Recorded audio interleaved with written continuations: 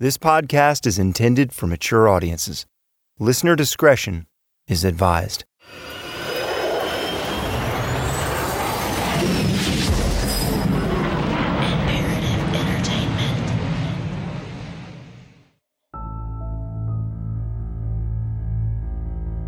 I knew Mike, but I didn't know him very well.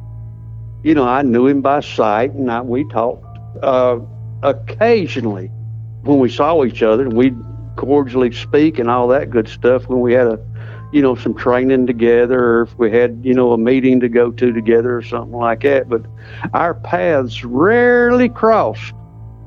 Mike seemed like a normal kind of guy. Charles Mitchell is a retired police officer and detective of 42 years.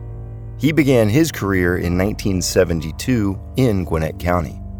Though working out of a different precinct than Chapel, he tells me how he and many other officers learned that one of Gwinnett County Police Department's own had been arrested for murder.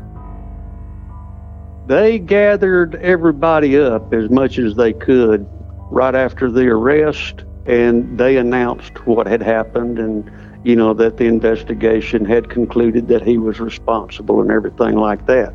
That's how I learned about it. Now, I knew that the lady had been killed, but that a police officer was involved, no, I hadn't the faintest idea that I'd been involved. I couldn't really believe it.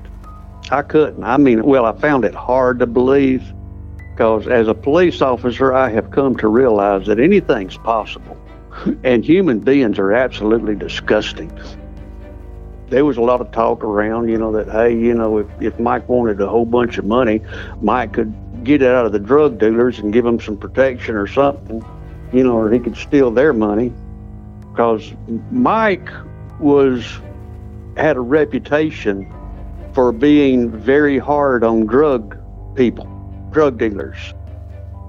But, everybody that I know of had a real hard time believing it. But until I actually talked to Jack Burnett, I think, was the lead investigator, and he and Mike were friends. And he did not want to investigate that when he found out that Mike might be involved. But he was very, very articulate about the information and the evidence and everything like that. He told me, he says, I've looked at this thing 100 different ways. He said, with the evidence as it is, he said, yeah, Mike did it. But now I tell you what, you talk to Jack Burnett, whatever he says, I would consider to be gospel. Because I tell you, Jack Burnett, he was always 100%, 110%. I've heard people say he's innocent, that he got framed and everything like that. And I'm not going to say he didn't, but I'm going to tell you what, if he got framed, somebody did an excellent job of framing him without making it look too obvious.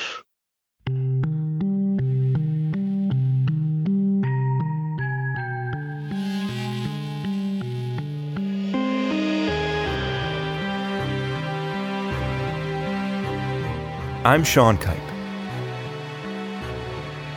From Imperative Entertainment, this is In the Land of Lies.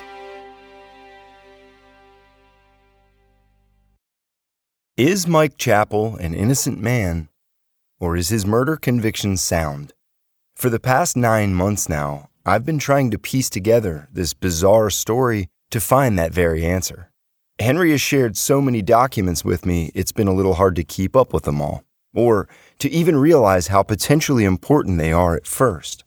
And as I pushed more and more for Henry to produce solid evidence of Chapel's innocence, as he told me he had, we began to realize that he was missing numerous documents from the case file.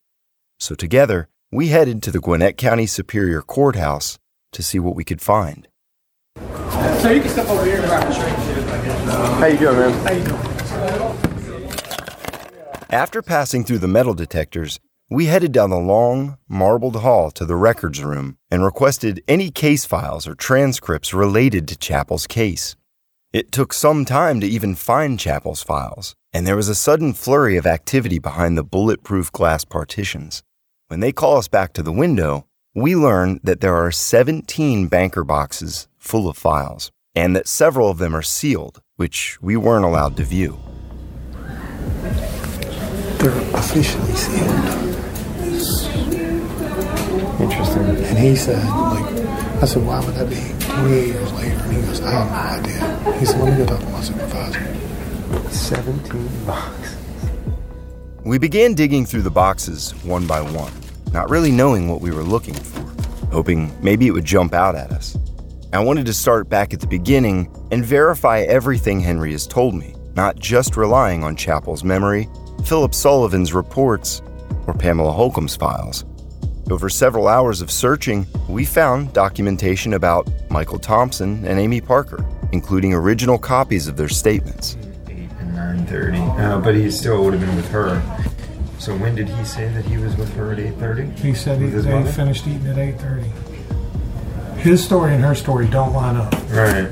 And she says he left during the window of the crime. He's gone, and he returns with a cup of ice and some brownies from Subway. And there was a Subway ribbon straw found in the back of her car. Mm-hmm. And why did he go to Subway if he had just eaten at Waffle House with his mother? Steve Mitchell's testimony about cooperating in drug buys and working with undercover agents. Have you ever worked for law enforcement or with law enforcement? I've been a confidential source for them where I would go out undercover. The person that solicited me was Gwinnett County Police Intelligence Greg Browning. He introduced me to GBI Narcotics out of Athens Bureau, Steve Burrows. Before that, I had contacted the DEA, which I think was in May of '92, Ray Morrell. You had contacted them? Yes. To provide information and work for them? True. And handwritten notes regarding evidence, witness and suspect interviews, and testimony. Index to witnesses. Here we go. Dennis Miller, Boris Korzak, Mike Rionis, Bill Carty, Michael Thompson, Stephen Mitchell, Michael Cook, Brian Reddy, Jack Burnett, Carl Cowder. Who is Quint Rutland? Bulldog. He's the one that testified about Morgan using Michael Thompson as his do-boy in drug trafficking. He's one of the Gwinnett County drug traffickers. He also implicated Danny Porter. Really? At trial? Mm-hmm. Really? Yep. Well, how do you... I begin to see that, as crazy as some of this sounds, here I am looking at it in black and white. Though much of this corroborated what Henry had already told me or shown to me, I could now see for myself that nothing had been altered or taken out of context to suit Chappell's perspective or his story. While our search was fruitful, to me, it didn't provide the proverbial smoking gun to back up Chappell's claim of innocence. The things that I had hoped to find, like the raincoat, blood samples, and other physical evidence, continued to elude me, and Henry. Is it possible that those things no longer exist, having been discarded long ago with no hope of ever being retested using today's advanced technology? Still, I'm not dissuaded. I'll keep digging. But one name stuck out to me when looking through page after page of documentation. Mike Rionis, Bill Carty, Dennis Miller, Boris Korzak. Boris Korchak. Where have I heard that name before?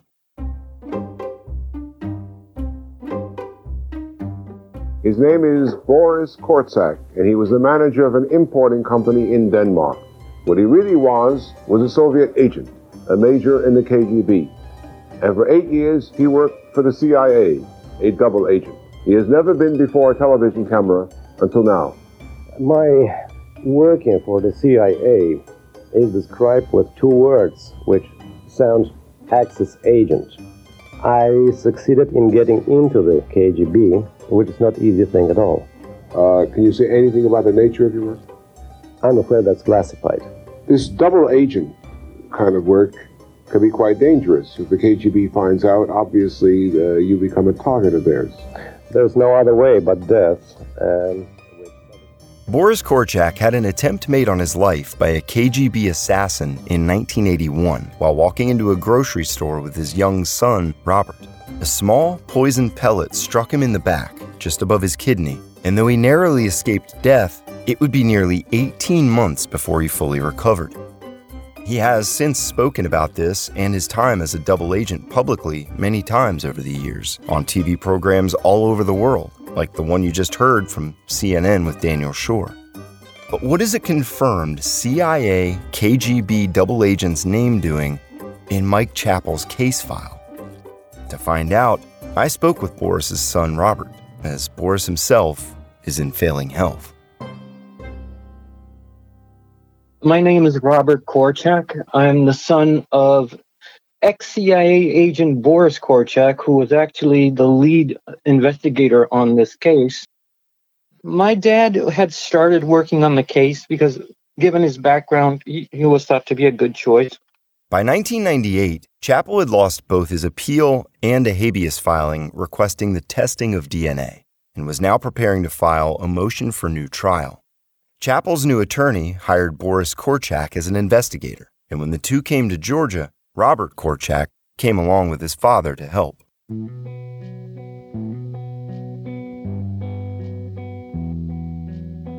So the first trip to Georgia was kind of on the down low, quiet, and it was just to talk to the family, try to talk to Mike, get a lay of the land, and understand the case. And my dad decided that he wanted to, actually work the case. I was the low man on the totem pole. I was doing mostly computer searches. I was doing some minor interviewing, logistics, basically. So we started collecting all documentation from the trial, from, witnesses at the time, and basically trying to figure out what went on. Did timelines match up? Did everything make sense? And the more my dad looked, the less it made sense. Then it came time to actually go down to Georgia and talk to Mike Chappell. But the plan this time was to stir up Danny Porter before leaving for Georgia. So a month or two before the trip was to take place, my dad did everything in his power to make sure Danny knew we were coming. For example, it was posted on his website. The Devil Went Down to Georgia was playing on repeat on the website, and anybody who would listen was told, yeah, we're coming on such and such a date. So it was a definite intentional idea of notifying Danny Porter, short of picking up the phone and calling him.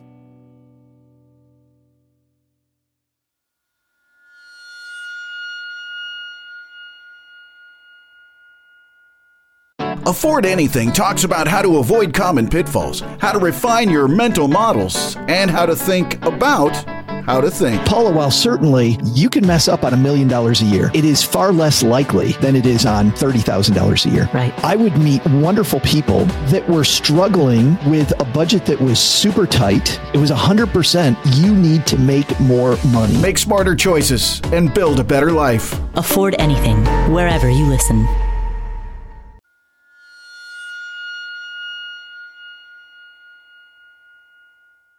When Robert and Boris Korczak, along with Chappell's attorney, headed for Georgia to begin their investigation, Robert tells me they were met with a response from Danny Porter, who seemed to be sending a message of his own. Randy Mott, who was the attorney who was going to take on the Chappell case, he was going along with us. And we drove down, the long stretch of 95. I forget what road leads into Gwinnett off of I-95. But as soon as we hit the border of Gwinnett County, along both sides of the highway, there were rows of Gwinnett County Police Department cars with their lights flashing. They didn't have anyone pulled over. It wasn't just one spot. It wasn't an accident. Both sides of the road, going each way, there were lines, several cars long, of, Gwinnett County Police Department cars with their lights going. And this would be every mile or so. That's how they were spread out, which was surprising. So that was the first notification we had that, yeah, Danny knew we were coming. And this was definitely a show to say, hey, this is my town. Watch your step. It wasn't the most welcoming of surprises. Robert Korchak isn't the first or last person to say they felt intimidation from the Gwinnett County Police Department and the District Attorney's Office. But he says that was just a sign of things to come for Chappell's new defense team. And then things became more interesting. Danny Porter tried to deny Mike Chappell's meeting with both my dad and his new attorney, Randy Mott. We weren't able to get our hands on evidence, to examine evidence. It was hard enough getting pictures of the evidence, never mind actually getting them. So Danny Porter did everything in his power to make sure that we weren't going to be able to do much of anything.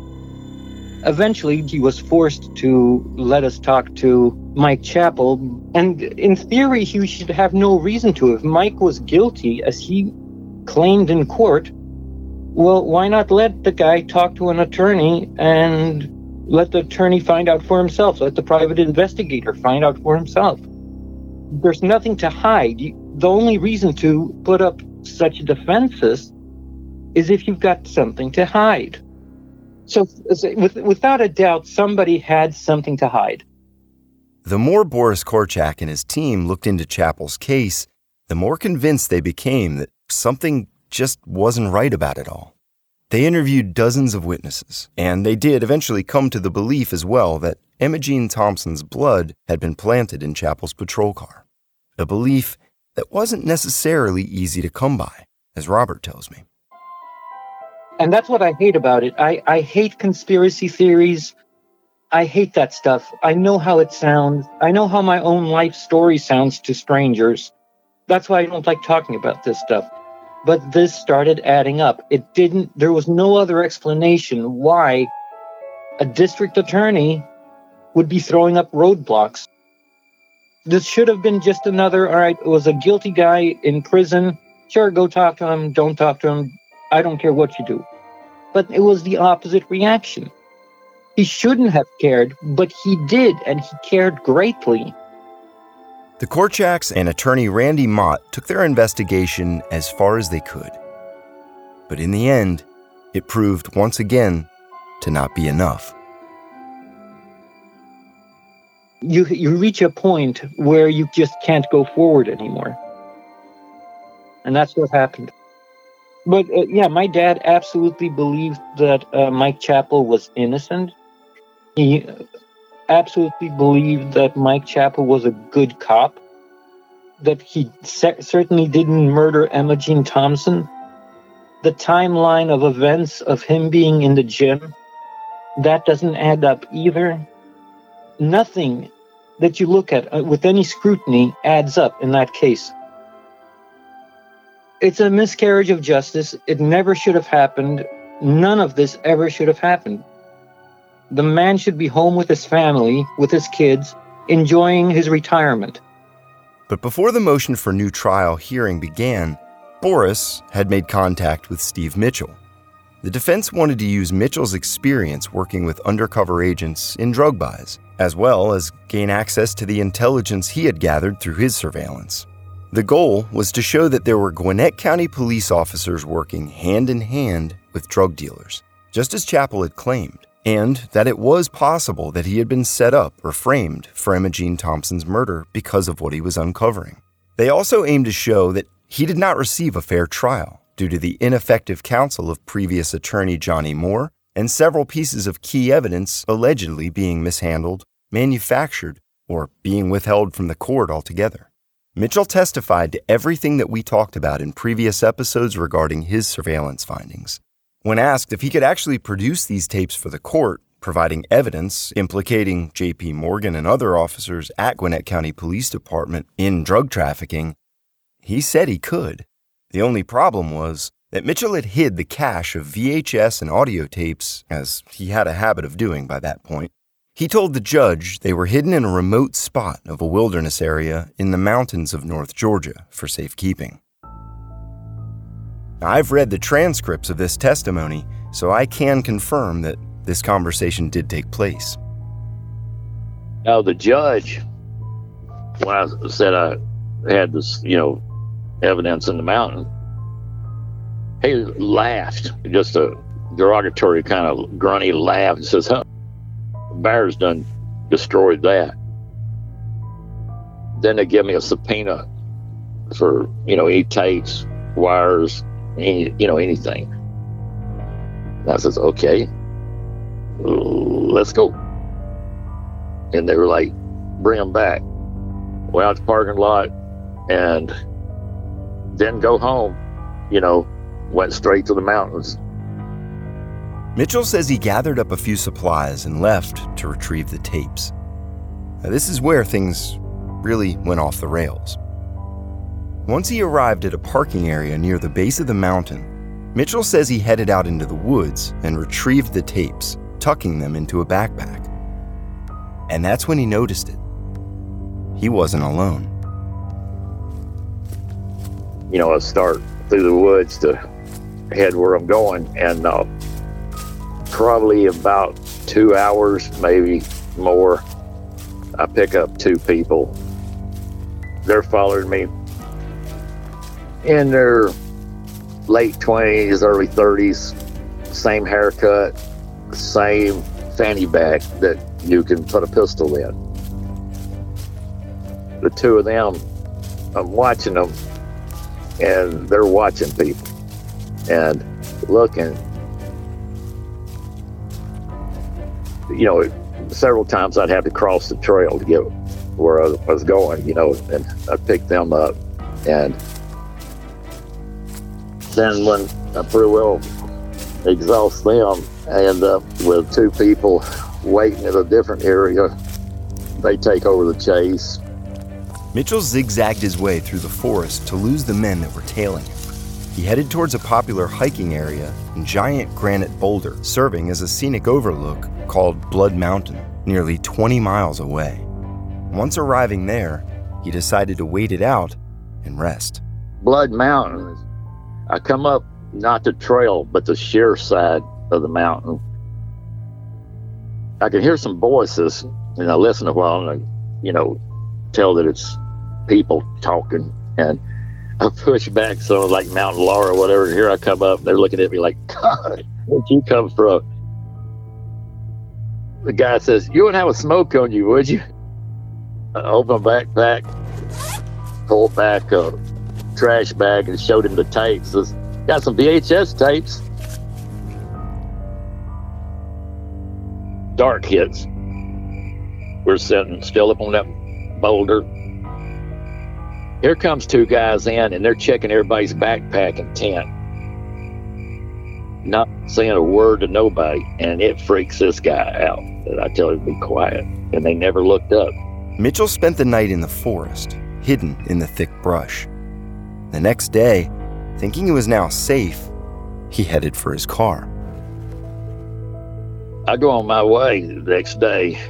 Then about 6-8 hours later, there are additional two people, very athletic build, except for one. He was more like a weightlifter, but about 6 foot tall, but like a tank.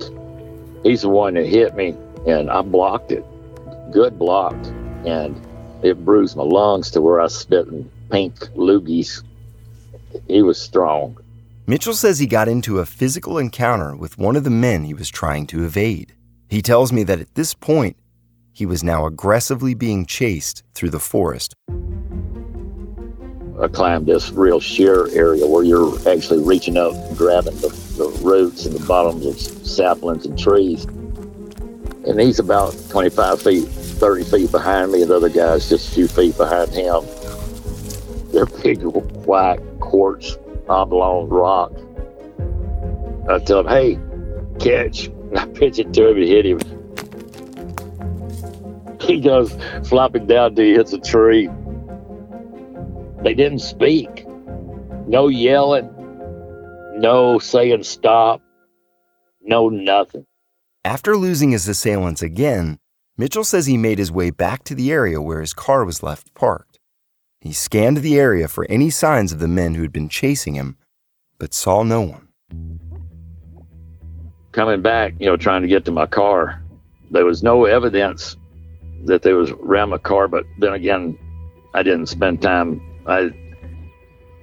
In the end, they caught me, hit me in the head with the butt of the pistol right in the middle of the forehead, and took my backpack. There couldn't be but one reason that they didn't just shoot your ass, was they wanted any artifacts to anything that I was saying, any evidence. The backpack and tapes were now gone. Mitchell says that while he rested there, regaining his composure and collecting himself, a small party pulled into the parking area. Seeing Mitchell bloodied and looking worse for the wear, they offered help. They can see, blood running down my eyebrows and all that stuff, done dried, and spent a night away from everybody. And so, I hadn't got water, nothing. Dealing with the nausea, the dizziness, etc. And we'll come off this mountain, and Sheriff's Department shows up and makes a report.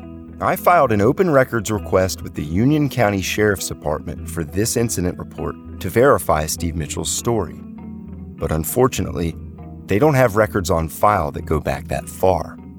But Mitchell tells me there is actually more to this story. That guy on top of the rock with me at Blood Mountain went home, evidently was very afraid, and told his mom, and their neighbor was, from what I was told, was an ex, either assistant DA or DA somewhere like DeKalb or somewhere, and called Danny Porter. Danny Porter called my parents trying to find where I'm at, and said that I was, in danger, that some people were pursuing me. And he said he put a bolo out on me because I was in danger. Mitchell goes a step further and says that when he later contacted Danny Porter, Porter actually offered him a job, working for him in some capacity and answering only to him. I told him, man, that'd be wonderful. A year, even 2 years ago. But I've sent reporters to you with tapes time and time again. And you told them I was a meth head. You told them I was mental health. You told them, craziness stuff, and wouldn't even listen to the tapes. Nothing. So you've shown yourself to be anything but honorable or trustworthy.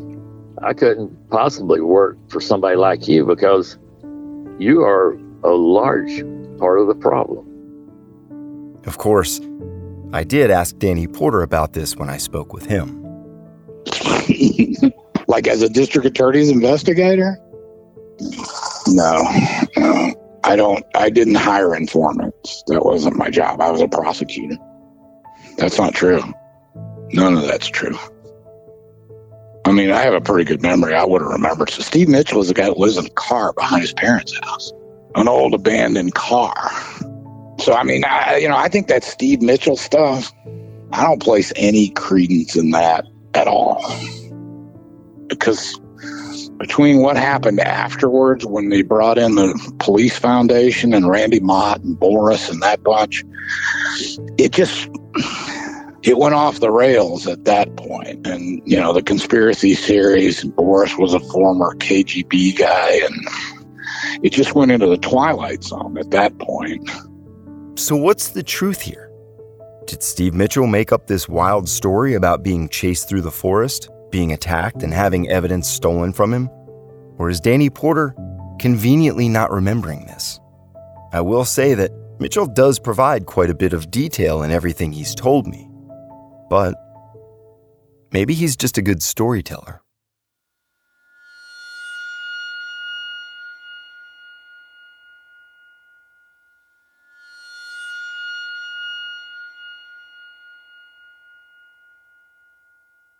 While Steve Mitchell was gallivanting off through the forest on his recovery mission, Chappell's new defense team, led by attorney Randy Mott, who, by all accounts, was in over his head, was petitioning the court to get Chappell a new trial.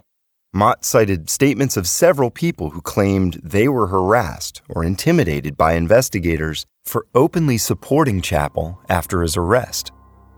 Yeah, our life was turned pretty upside down. That's Erin Olson. But in 1993, she was married to Chappell's brother, Greg, making her Erin Chappell, which also happens to be Mike's wife's name.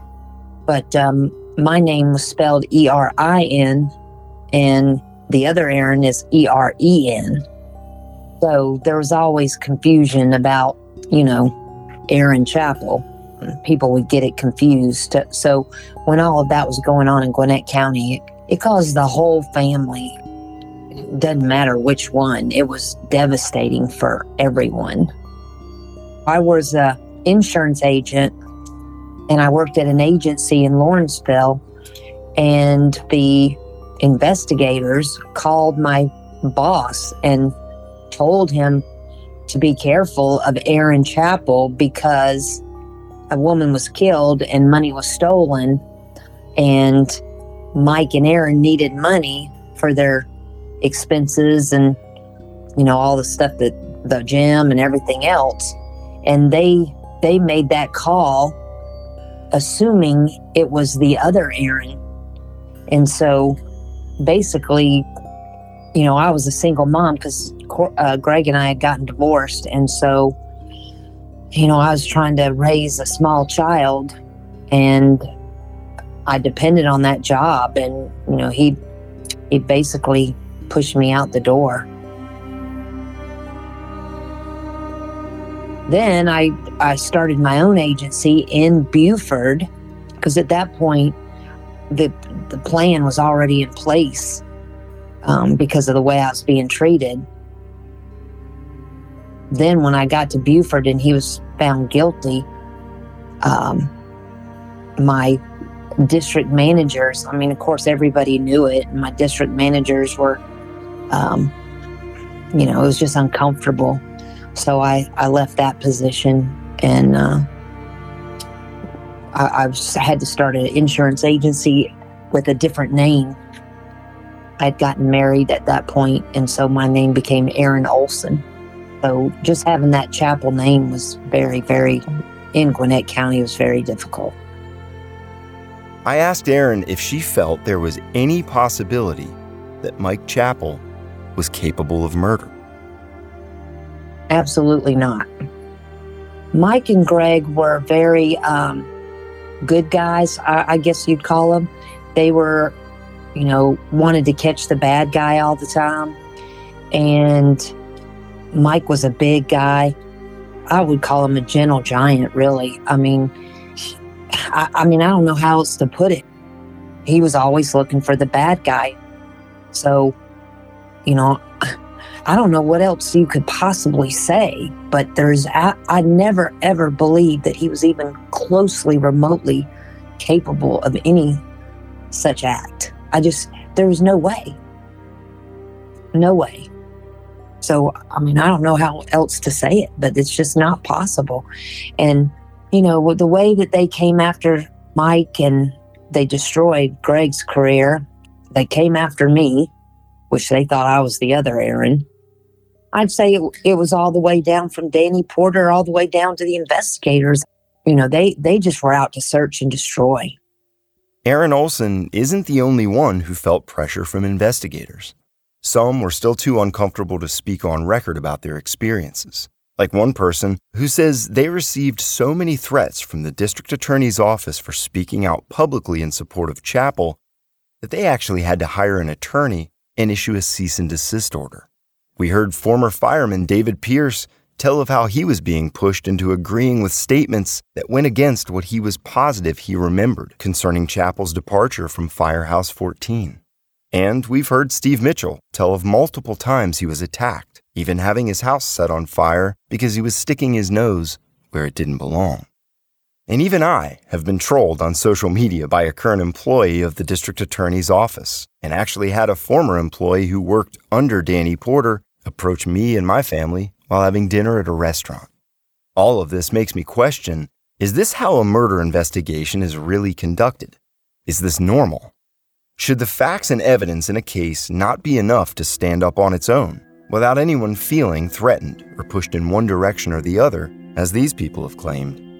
These types of allegations seem to have continued years after Chappell's request for a new trial was denied. In early 2011, amateur investigator Pam Holcomb contacted Carl Kauder. And remember, he was the key eyewitness who identified Chappell at the crime scene in a photo lineup. In a statement written by Holcomb, she says, Carl H. Kauder was the state's star eyewitness. In fact, the only eyewitness placing Mike Chappell at the scene. Holcomb goes on to say, I contacted Mr. Kauder and visited with him for an afternoon. He recanted his testimony he had given at trial. He stated he didn't wish to testify but was pressured by the district attorney's office. Upon meeting with officials from the DA's office, he stated he was schooled on what and how to say his testimony. Mr. Kauder pointed out that upon taking the witness stand, he was not sworn in. The trial transcript does show this to be true. He states that he had been drinking the morning of testimony and at lunch before retaking the stand. Mr. Kauder wishes to come forward and tell the truth of April 15, 1993, but he has been threatened with perjury if he does. Holcomb goes on to write, Mr. Kauder elaborated that Gwinnett County Police Department and the DA's office, quote, railroaded Mike Chappell, and stated, I believe Mike got a raw deal. I tried to find Carl Kauder to speak with him myself, even speaking with his ex-wife, who confirmed that he seems to have disappeared like a ghost. But I'll keep trying.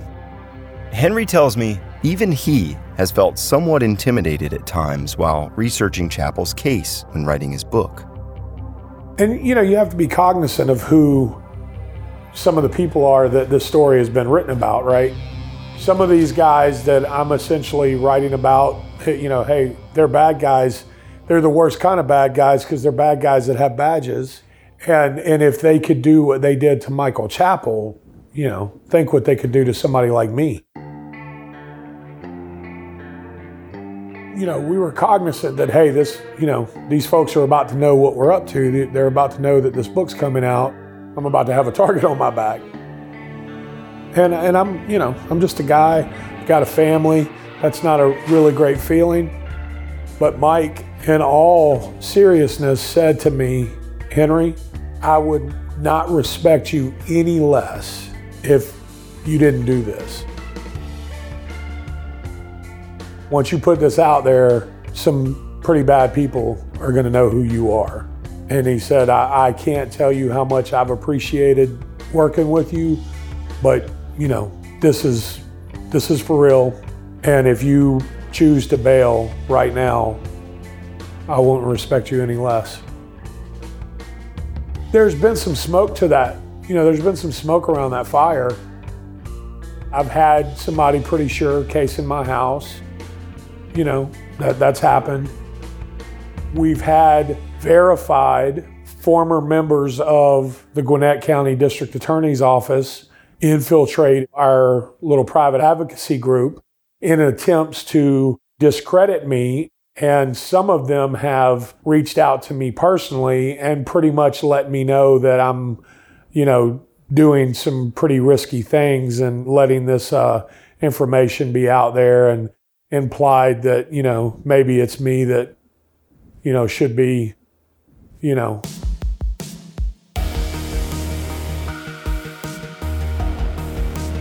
Henry didn't need to finish that thought, because I knew what he meant.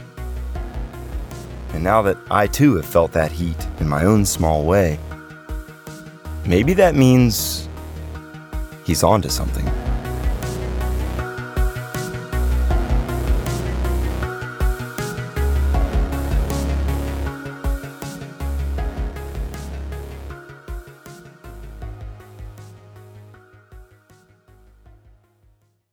In the Land of Lies is a production of Imperative Entertainment. It was written and reported by me, Sean Kipe, and I wrote and performed the original music score. Story editor is Jason Hoke, and executive producers are Jason Hoke and Gino Falsetto. Cover art and design by Gina Sullivan, sound engineering by Shane Freeman. Creative producer is Henry Ball, and you can find Henry's book, Michael Chappell, at storiedpress.store. For updates about this and all of my podcasts, follow me on social media at Sean Kipe. If you like the show, tell your friends and leave a review. And as always, thanks for listening.